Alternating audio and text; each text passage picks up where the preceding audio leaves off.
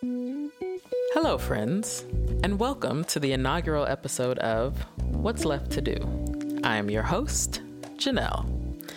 So, I'm starting this podcast because I'm interested in hearing from everyday people on the left, plus some of your faves, and understanding their life stories and the pivotal moments that shaped their arrival at a leftist politic. And now that they're here, when they look out on the world, what do they see? How do they understand it?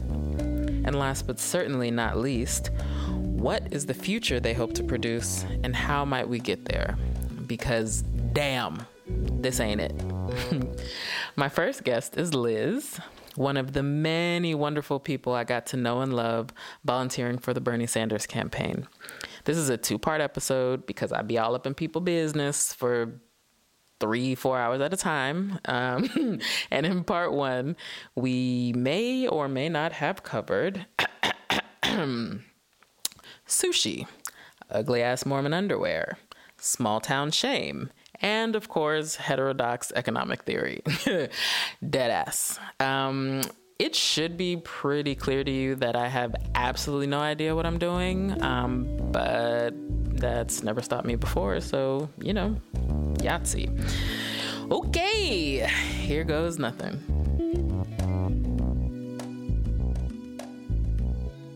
The inaugural guest, inaugural meaning first,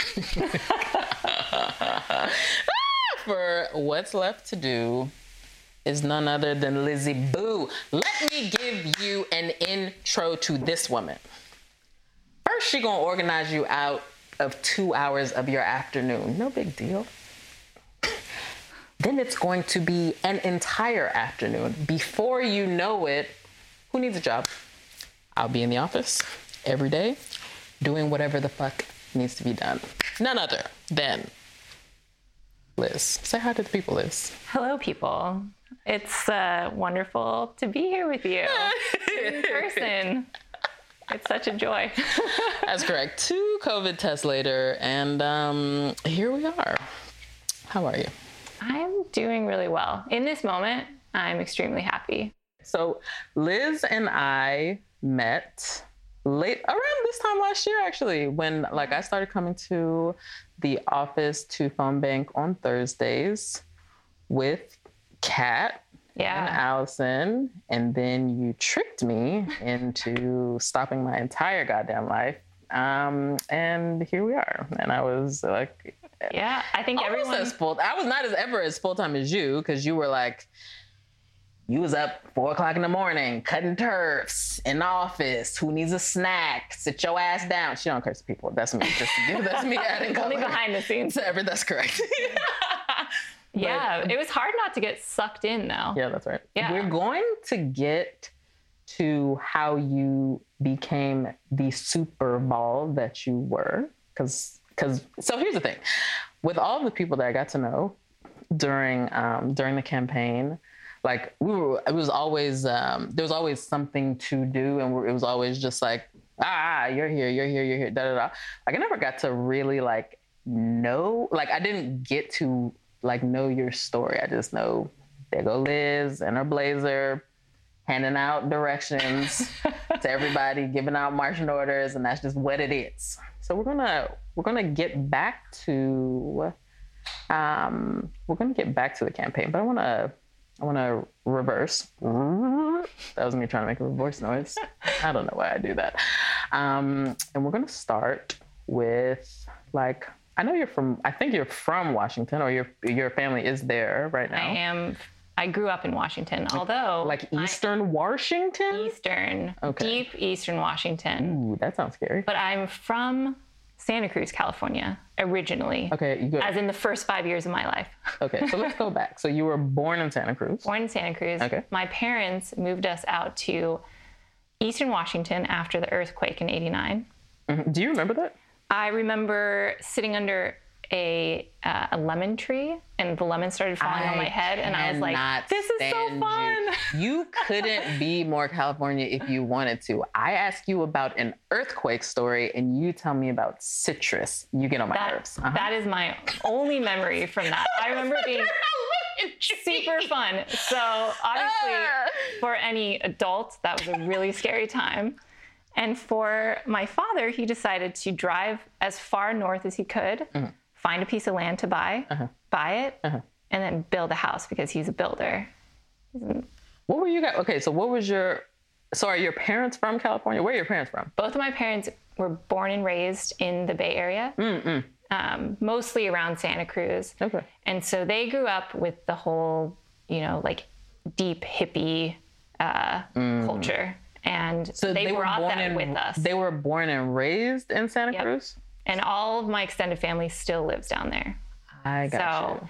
Yeah. And so going to the middle of nowhere, which it really was, the closest town was called Molson.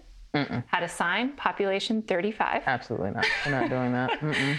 Where, you have to drive 30 minutes to get anywhere. There's not a stoplight for a couple of hours. I mean, it is still a very small, very depressed town. Never really was booming. But yeah, that is what I remember. That's me growing up from the age of 5. So what were your parents doing for work in Santa Cruz when you guys lived there? And then what were they doing in this no stoplight ass town in Washington when you moved there? So my mother, she retired recently, but she worked as a nurse practitioner for most of her life. She was an ER nurse for a bit in the beginning. So when we moved out there, she worked at the local family health clinic where they provided low-income people with healthcare and affordable meds. And so she really got to know the population of people there that were dependent on Medicaid and Medicare. And it worked for them. It's a great system. And so my dad, he's a builder, artist, kind of does what he wants, kind of. That's my kind of man. He's an architect, but he's really an artist. So he built a bunch of houses. He built our house. Like from scratch isn't the right word, but from he went and cut the lumber. He mixed up the plaster. Our house was actually a barn originally, so the foundation was there. But he erected the structure himself. Yeah. Not from scratch. It's not okay. Although he does build houses from scratch. Not anymore. He's in his late 70s. He now just builds sculptures. Okay. So so we were, and they brought all of their liberal California ideas with us. And we moved to a very conservative little town in, the middle of Eastern Washington.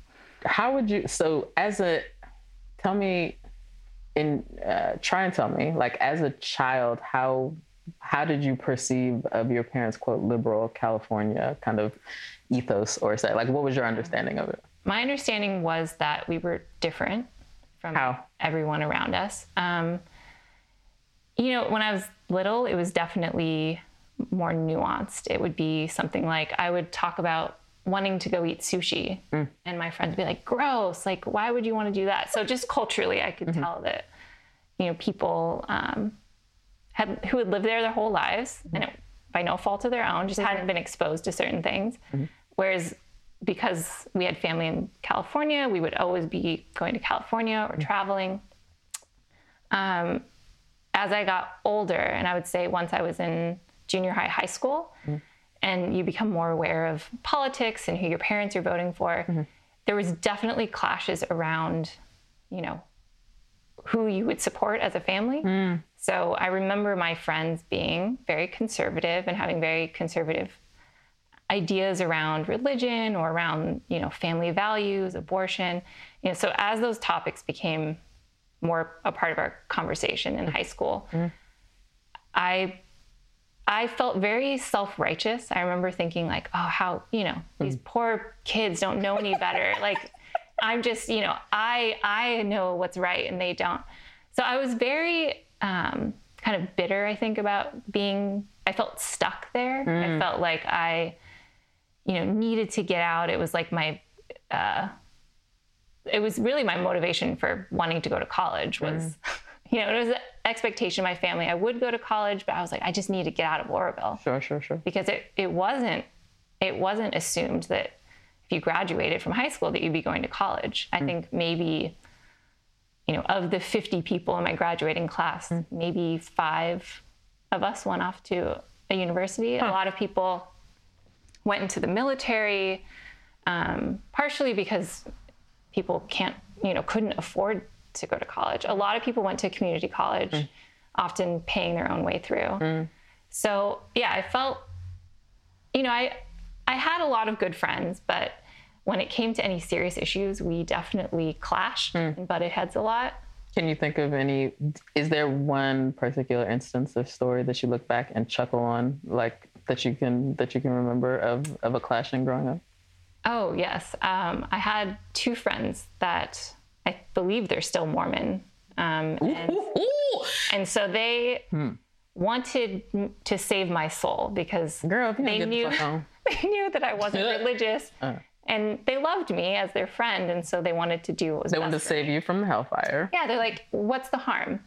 And so I was trying to... Well, the harm is them ugly-ass, special-ass underwear they got on. And, they just wanted me to believe. No, just accept, Jesus. And I'm like, you can't just force yourself to believe in something that you have never believed in. Sure. So your family was not religious? No, my father dabbles in Buddhism. Oh, okay. As you know, as you do. As a lifestyle. That's right. But no, we did not grow up with religion. And so I remember being very torn by that because on one hand, it was very sweet and kind of her to want this for me. And she was genuinely worried about the fate of my soul. Yeah, eternal damnation. But on the other hand, I didn't want to lie to her and say, okay, I'll do it just to appease you. Right. It's not like going wrong. Skating. Like, sure, let's roll. Yeah. So I definitely was conflicted. So that was your understanding kind of like the way you were socialized into an understanding of the world as a child, but like looking back now as an adult, where you are and how you are as you are, what is your reaction to what you once believed or how you once went through the world with your beliefs? Yeah, it's completely different. And I wouldn't say, I'm in my early 30s now, and I would say only in the last 5 years did I really come to appreciate my upbringing and appreciate the place that I came from. Were you ashamed for a little bit? Oh, definitely. Why? In college, partially it was my own shame because I felt as if not having gone to a really good high school, we didn't have AP classes. I had to take AP calculus over like an online system that I, had to beg to get set up. And so I just knew going into college, I was like, I'm not going to be able to compete. But in order to do well in life, I have to prove something to somebody. I don't know who I was trying to prove it to. Sure. I guess myself. But now I think, after many, many years and kind of my own ideological evolution, changing the way that I saw the world and my place in it, I now look back and I think, I had a lot of privilege in a lot of ways. The fact that I could go to college and that my parents were willing to pay for it and that I didn't come out of college with debt. I never would have looked at myself back then and thought I'm privileged or I'm super lucky to have come from the place that I did, to have had the family that I did, who valued education, which was something I wanted to do. I don't think it's necessarily right for everyone to go to a 4-year university. But because I wanted to go, they supported that. So yeah, looking back, I can't say I feel ashamed that of my shame, I think it was what I needed to do to kind of, adjust to being out in the world. But what I'm trying to understand is, was your shame at the time, was it because of place? Was it because of how you perceived the people that were around you? Was it because of how you perceived people, from more cosmopolitan kind of backgrounds viewing you? Like what was the source of it? When I got to college, and I would talk about where I was from, people would ask me questions like, did you use an outhouse? Oh, okay. Or, they would make assumptions about, you're from a small town. So they think oh, you have teeth. Yeah. So they would think like, you don't have running water. You don't have facilities. You're very impoverished. And I did come from a town where some people didn't have heat in the winter. Sure. And still don't. The disparity in Eastern Washington is extreme. Sure. And so being in Seattle for college, which is where I went, a lot of people there came from very affluent backgrounds. And so their understanding... would you not describe your upbringing as affluent? Like how, I mean, relative to those around me, yes. Relative to my classmates, probably, but not... And now looking back in the context of like most families in the United States, I would say my family was relatively affluent in that we... Like, was summer a verb in your house? Yes. To summer? Oh, God, no. To summer. No, but we owned a house in Santa Cruz. So we had... Oh, the house. You still own the house? We still owned the house in Santa Cruz. And we, owned the property up in Washington. My parents could, they never struggled to feed us or, take us on trips. But as a kid, and even as like a young adult, I thought this is just normal. This is how everyone lives. And everyone that I was surrounded by had actually lived more luxurious lifestyles. And so... In Seattle? In Seattle. Gotcha. And what turned out to be my 3 best friends from college all came from the same very affluent neighborhood in LA, where they went to like an amazing high school where, people go to Ivy Leagues left and right. And they ended up being 3 of my closest friends, but our upbringings couldn't have been more different. And so, I would compare myself to them, and I would not immediately, back then, I definitely didn't see my own privilege. It just didn't occur to me. Meaning, tell me what you mean by that. I mean that I felt as if I was really struggling. I'm like, Oh, you thought you were salt of the earth? Yes. But why? Because I came from a small town where I did not get a great education. That first year of college was really tough for me. You had to play catch up. I had to play catch up. You were at UW? Yeah. I felt as if I just hadn't been exposed. Culturally or educationally? Both. And give me an example. Like, is there like someone bought a tub of beluga caviar to the sorority house one night? And you're like, what are these? The more, I would say the most obvious thing would be, just in the way that I dressed versus people around me. Designers were not a thing. We had one store in Oroville. Like a clothing store? Yeah, that sold clothes. It was also the grocery store and the hardware store. Oh. So, I did not grow up wearing anything. You didn't have like fancy. Okay. There was no brand names. And a lot of my friends at college would wear designer brands that I was not aware of. Sure. So you certainly didn't own. I didn't own. And I just didn't know that I ever wanted them. It wasn't something that I felt that I lacked until those around me, had things. And it wasn't something that during college was like actually that important to me. It was just very obvious that some people came from, one type of background and I came from a different one. And over the years, obviously you kind of acclimate and you tend to, blend in. But is that where the kind of shame retrospective started? Like you got to Seattle, you got to the big city, you got these fancy ass friends with these premium threads on, and then it was like, I'm a little. I think we always compare ourselves, to our peers, and we're not necessarily always looking at the big picture and looking at ourselves as where we stand in like society as a whole. Sure. It's all relative. It's all relative. Yeah. Because if I had, in Oroville, I was I was the one who thought that I was more cultured and that Because you was eating sushi. I like sushi. Exactly.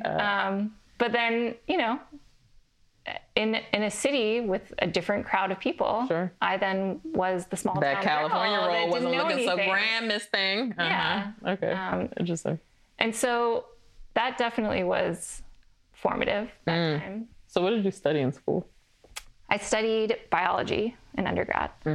What did you, at that point? At that point, I thought I was going to be a doctor. I was like, my mom worked in a clinic. That's right. You know, that was the role model that I'd had. And so I was into science. I really enjoyed it. I was good at it. So I thought, of course, I'll be a doctor. Right. Why not? Yeah, why not? So I studied biology with a double major in comparative literature because I also really liked that. Excuse me. And then after college, I worked in research. Actually worked for the university for a research group as their research coordinator. And then decided that without getting into too many details, decided I wanted to go back to school. And so I ended up going to get a master's at Columbia for biomedical engineering. So, Liz, small town girl, Eastern Washington, makes it to the big city, makes fancy friends with designer label fashions. She wants to be a doctor. She's studying biology. She then decides, hey, I'm going to get another degree. I'm going to hightail it to New York. Up until this point, how would you describe the way you looked at the world and the state of things? Solidly liberal. Okay. But like neoliberal. Like embarrassingly so? Like I bawled my eyes out when Obama won because I can forgive you for that. That was a different. You have to give me a better example. That was There were a lot of reasons, but I truly believed that he was going to transform this country into, you know, if he had transformed it into what his vision was at the time, I thought that was the best end result that we could get. I love that everyone now can look back and like, my most embarrassing memory is ever thinking Barack Obama was worth a damn. So I'm not embarrassed of that, but I would say that it's very telling to But give me another example of where you were up until that point, in terms of like how you saw things. In that job that I got right after college, I was coordinating a phase 3 clinical trial for the University of Washington. I was making, I think, $17.50 an hour in that job. Wow. Barely enough to afford rent in Seattle at the time. That was also the time when Seattle was discussing for the first time, or it was becoming more mainstreamed anyway, the $15 minimum wage. And this was also about the time that I started dating my now current partner, Peter. And so he has always been very excited by politics. He studied poli-sci in college. And so we discussed this $15 minimum wage a lot. You know, is it good? Is it bad? He was very pro. My feeling at the time, I remember thinking, was I make $2.50 more than the minimum wage. And I had 4 years of college, and my job was like pretty stressful. And a lot of things rode on it. And I was like, how is that fair? So I can understand now when people have this feeling that like, I deserve something. You know, I worked hard, like this whole like notion of like the meritocracy, like I earned this. Sure.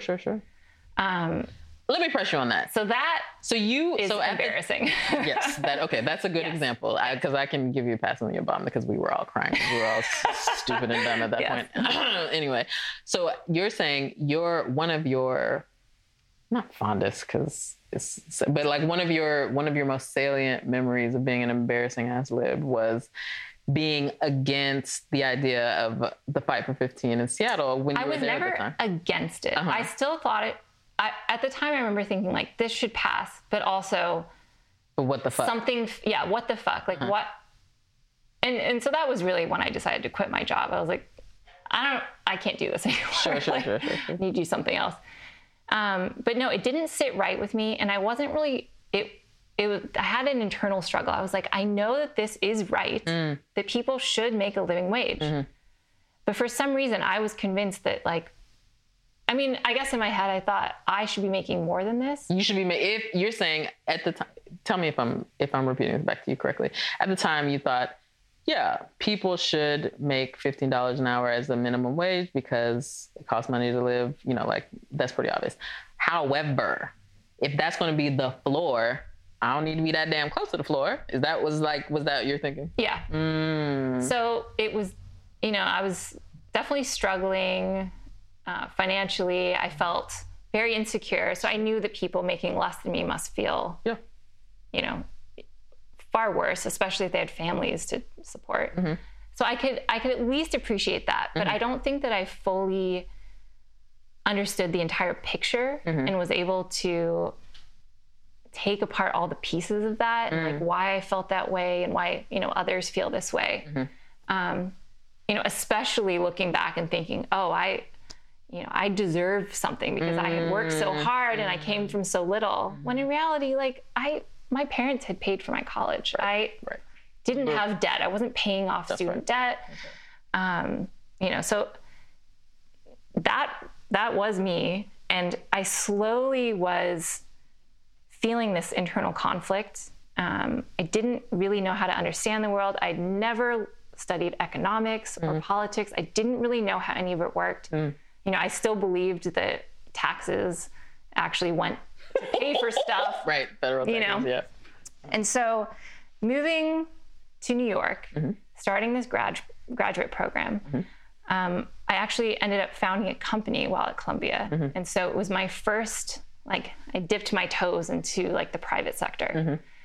And so I was confronted with all these questions that one is confronted with when starting a company, which is, you know, how do you want to structure it? You know, how are you going to divide up shares? Do you want it to be for profit?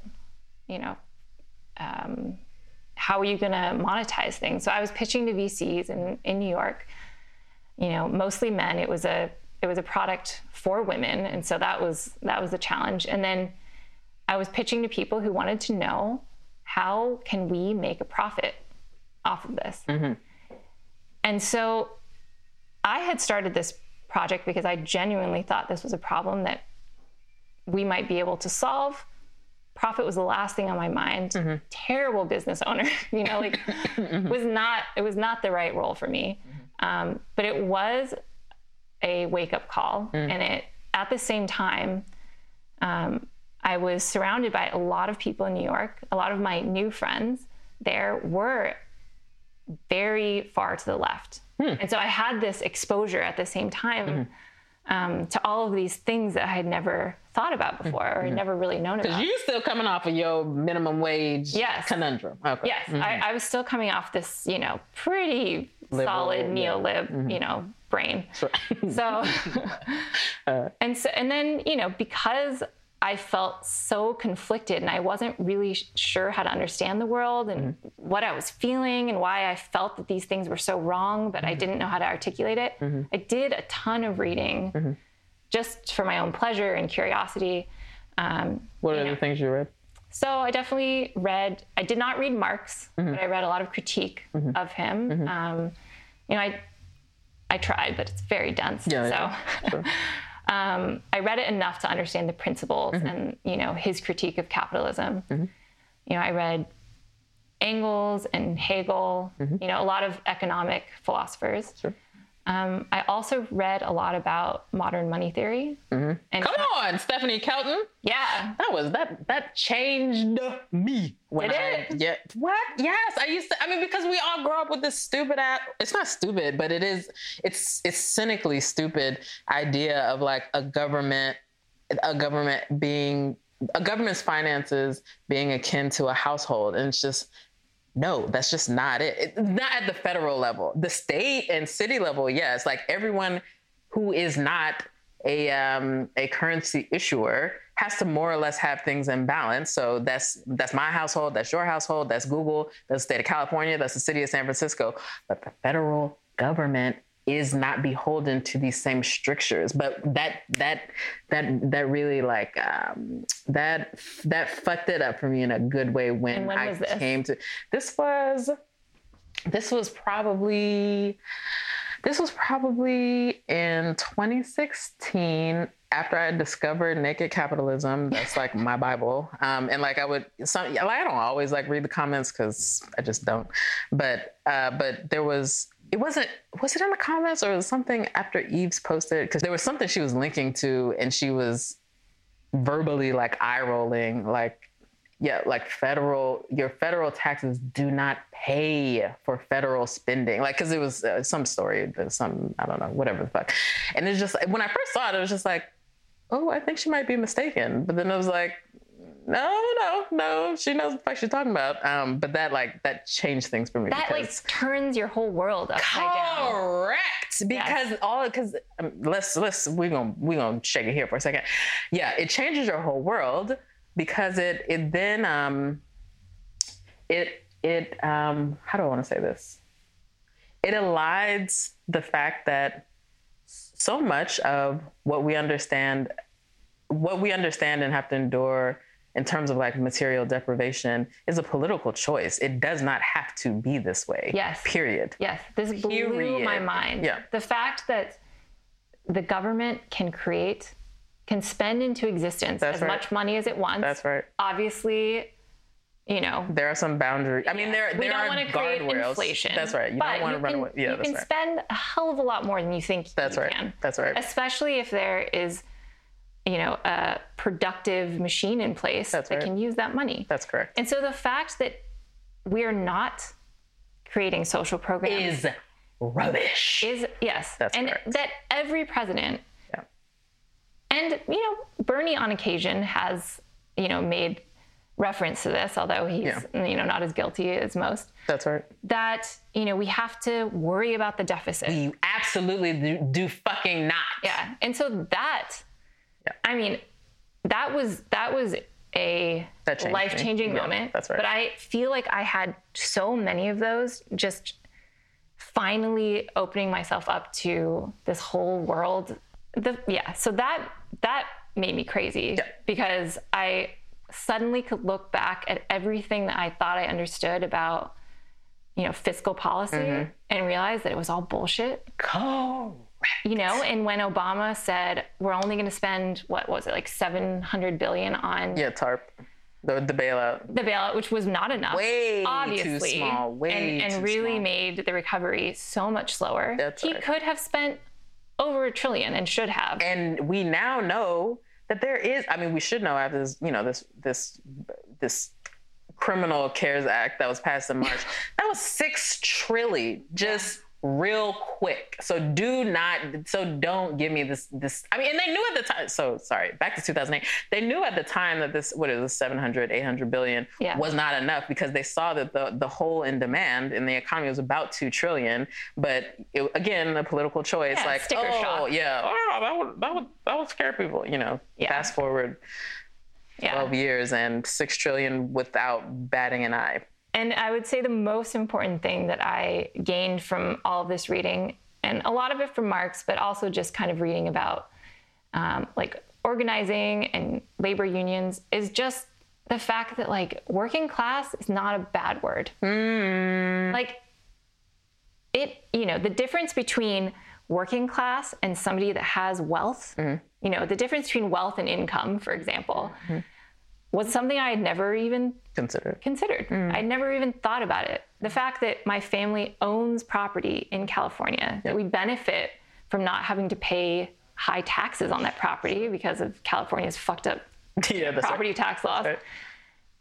That had never even crossed my mind. So it was this, as soon as I opened up, these ideas in my brain, all of it just came rushing in because I finally felt like for the first time, I understood the way the world actually worked. I understood my place in it. And I could appreciate, all of this in one view. It had been so disjointed before and it had been so confusing. I thought, I didn't study economics. I'll never understand this. Sure.